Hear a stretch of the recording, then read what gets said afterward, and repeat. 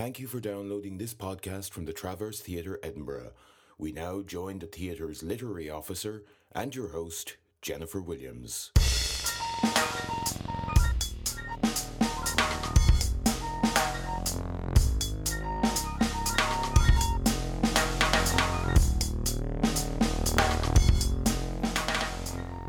Hello and welcome to our ongoing series of Travcast interviews with playwrights, in which we talk about the playwrights' current work and also explore some of their thoughts about the art of playwriting and the part it plays in their lives. It is my pleasure to welcome today the amazing playwright Zinni Harris, who was born in Oxfordshire and is currently based in Edinburgh. Zinni is an award-winning writer whose plays include Fall, Further Than the Furthest Thing, The Garden, The Panel, Nightingale and Chase, and others. As well as her playwriting, she's also directed for theatre and written for television for series such as Spooks and For Richard Is My Boyfriend and Born with Two Mothers. Currently on at the Traverse is the magnificent epic play The Wheel, an NTS production directed by Vicky Featherstone. And I thought it would be good to start off with maybe just hearing a little bit about your version of the story, if you wanted to give us a little soundbite. I will. It's a difficult story to describe because it's sort of big and epic in lots of ways. But the central premise is of a woman that takes a disowned child on a journey to find her father. And this journey... the journey is a literal journey, and it takes her all the way around the globe and right back to the beginning. And what happens on the way is that through various experiences, the child starts to transform and ends up, by the end of the journey, she's quite evil. And the woman realises that just at the moment where she gets the opportunity, the play goes right back to the start, and she gets the opportunity to decide whether or not she should take the child.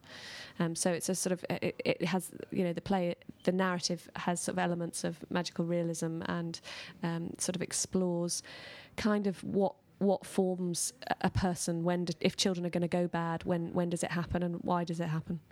And it was interesting because I'd heard you speaking earlier about the play, and you had mentioned that kind of moral inquiry question about if you met Hitler as a child, would you kill him? Would you hug him? What would you do? Yeah. And actually, I had a friend at one point who I thought rather beautifully said Hitler needed a hug, actually, which is funny because I think most people think at that point, oh, no, you should...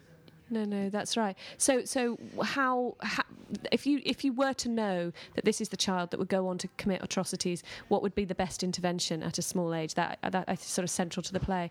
And in the last moments of the play, there is hope. I think that the character does well. I don't want to ruin the play for people who might see it, but sort of certainly I think that it's never too late, and actually that one can put kindness in or do something different and hope that the outcome is different. And that was what actually brought me to tears at the end of the production, in a good way, was a sense of the possibility of redemption. Yeah. And I think weirdly for me, I wasn't totally convinced that the child was bad at the end, and I think it maybe was part of that thing as well that you've been talking about with it, that the play seems to be as much about people reflecting themselves onto the mirror of the child. So one of the things about the journey that they take is that time itself plays a role in the play, and time moves on. So we start in the sort of 1890s in rural Spain, and what you realise as an audience member is time is moving forward as we go forward. So you end up,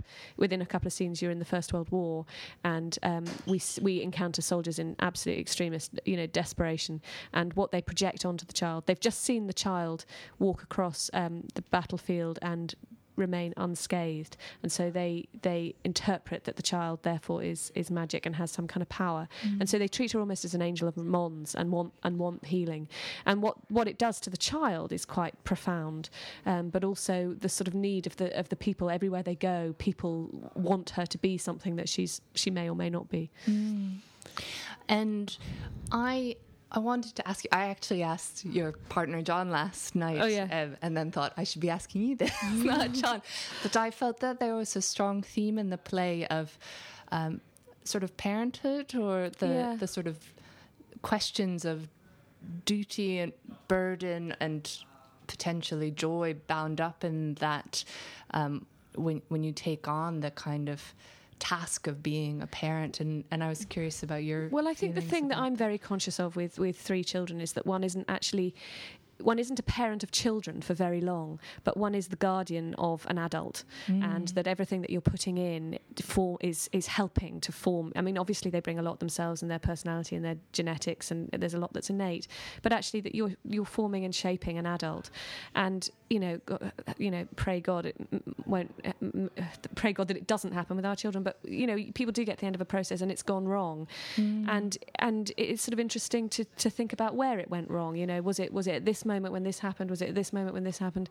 And I suppose that's one of the things that the play kind of explores: is was there a decision that Beatrice, who becomes the sort of effective mother, took that took them down a path, or was it always going to turn out like that?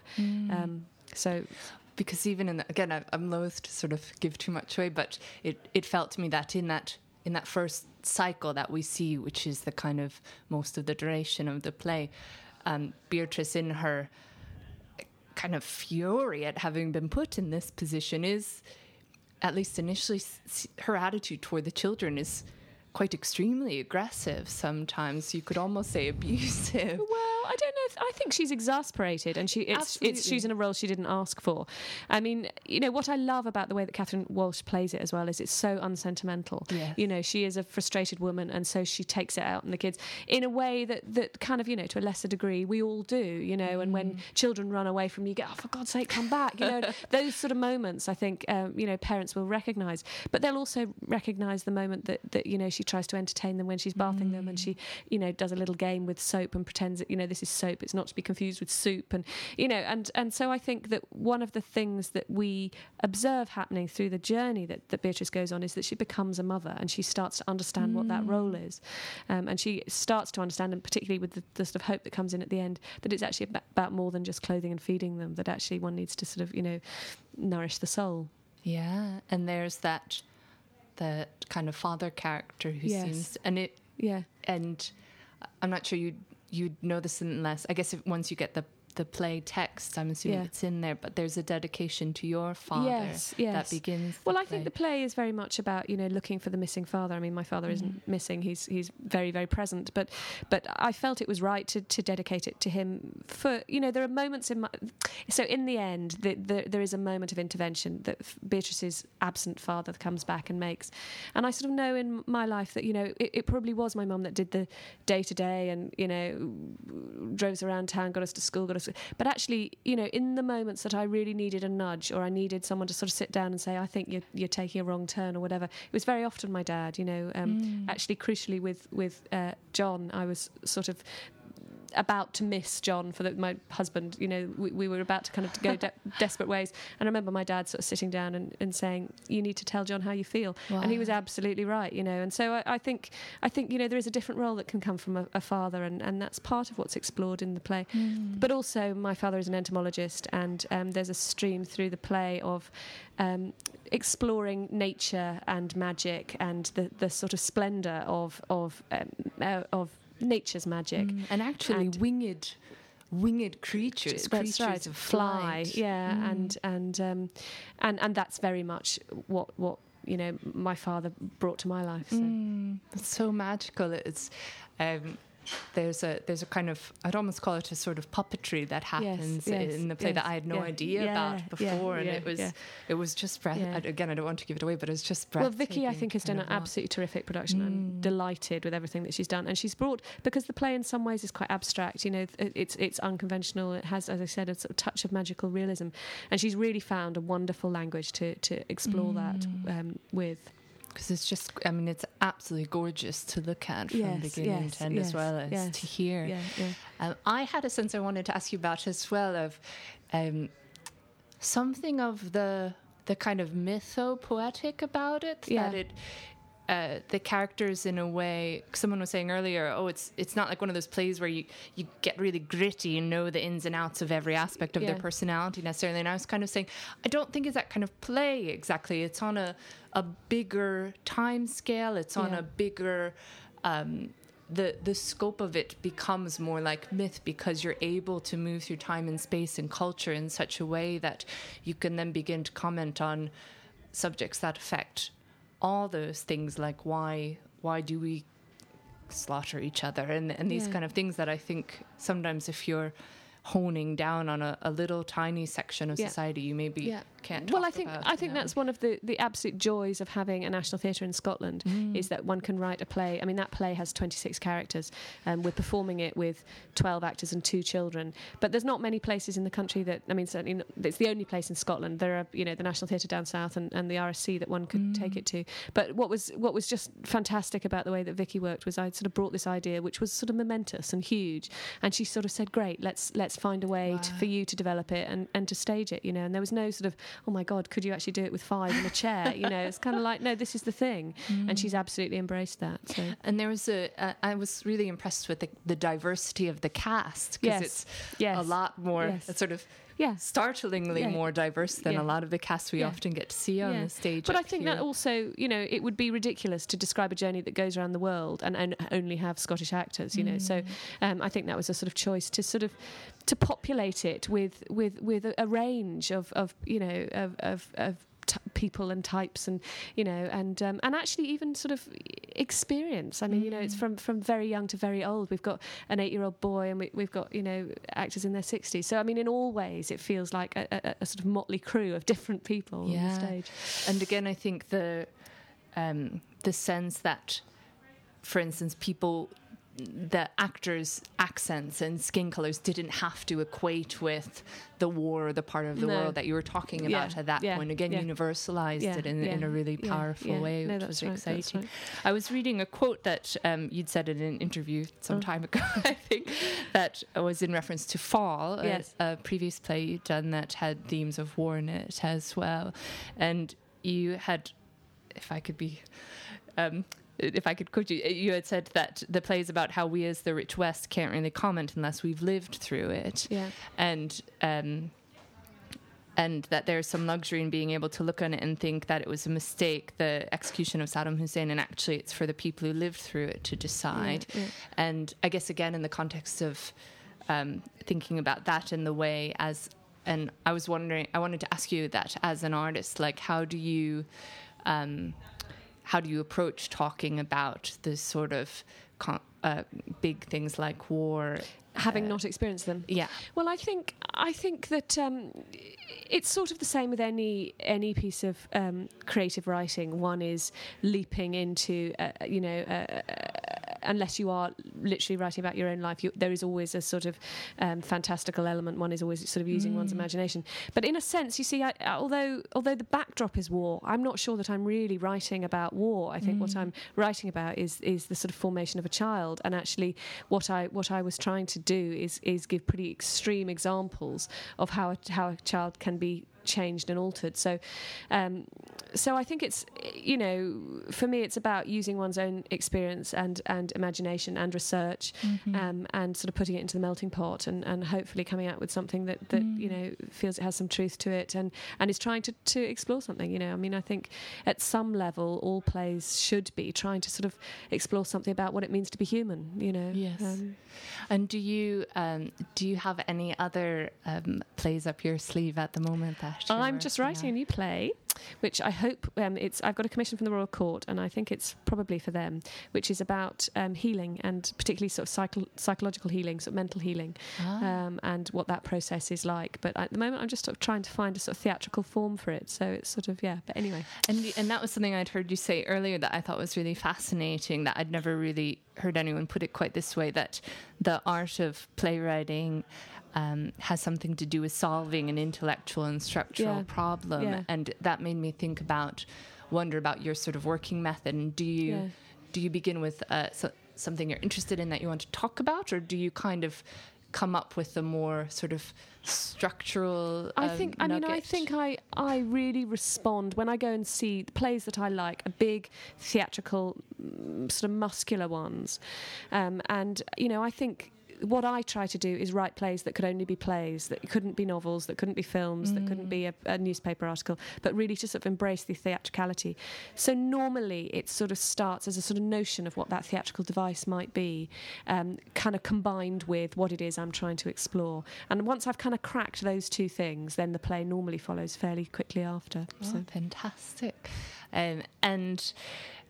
Do you have, I was just curious to ask if, because someone had said that they, in thinking about The Wheel, were thinking about Mother Courage. Yeah. And I was wondering if you, in particular with The Wheel, had any plays that had inspired you, or if in general as a playwright you have any plays that are really close to your heart. I think the Mother Courage is around The Wheel. I mean, Mother Courage is a play I absolutely love. And it's also about a woman who goes on a journey through wartime with 3 children. I think that's probably where the similarities begin and end. But again, it's a play that looks at sort of how you survive through things. And so in a sense, there is some level to which The Wheel is a response to Mother Courage. But also, one of the plays I love is Richard II. And what I love about Richard II is that Bolingbroke and Mowbray, banishment sort of instantly, and it sort of starts the firing gun going, and that's our story from there. And as you'll have seen in The Wheel, the first scene is a banishment, and off a man goes, and in his wake there is left a child. And so I think there's lots of influences. I mean, another book that I think is sort of sossing around is We Need to Talk About Kevin, which again examines what goes wrong when it goes wrong, and what comes from the child and what comes from the upbringing. So I think all these influences are in there. Fantastic. And we're just about out of time, but it being the festival, I can't let you go without asking if you've got any hot tips or any shows. Because it's sort of day one. Well, I've heard that Mission Drift is wonderful, and I've heard that 10 Plagues is wonderful, and I'm really excited to see both. Because I've been working so hard getting the play ready through previews, I haven't seen anything yet, so I've got lots of tickets lined up this week, and I'm really looking forward to getting stuck in. Ooh, fantastic. And I did want to mention, to do a little plug for the fact that we're very lucky to have you in the autumn doing some playwriting classes for us at the Traverse, don't we?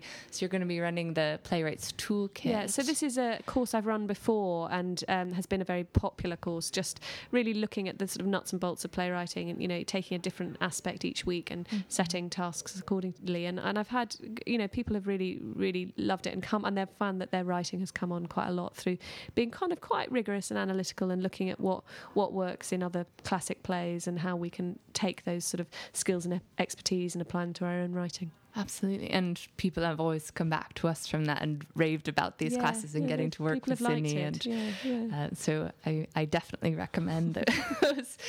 Well, thank you so much for Jennifer. spending some time with us. I know you've had a very busy time lately, so it's so kind of you to give us some of your time. And we'll talk to you again soon.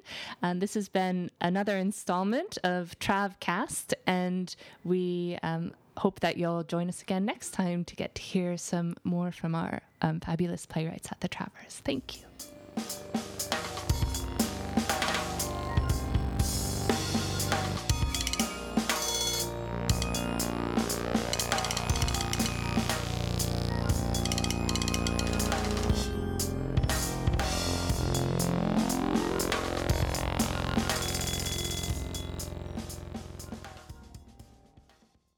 We hope you enjoyed this podcast from the Traverse Theatre, Edinburgh. For more information, please log on to www.traverse.co.uk.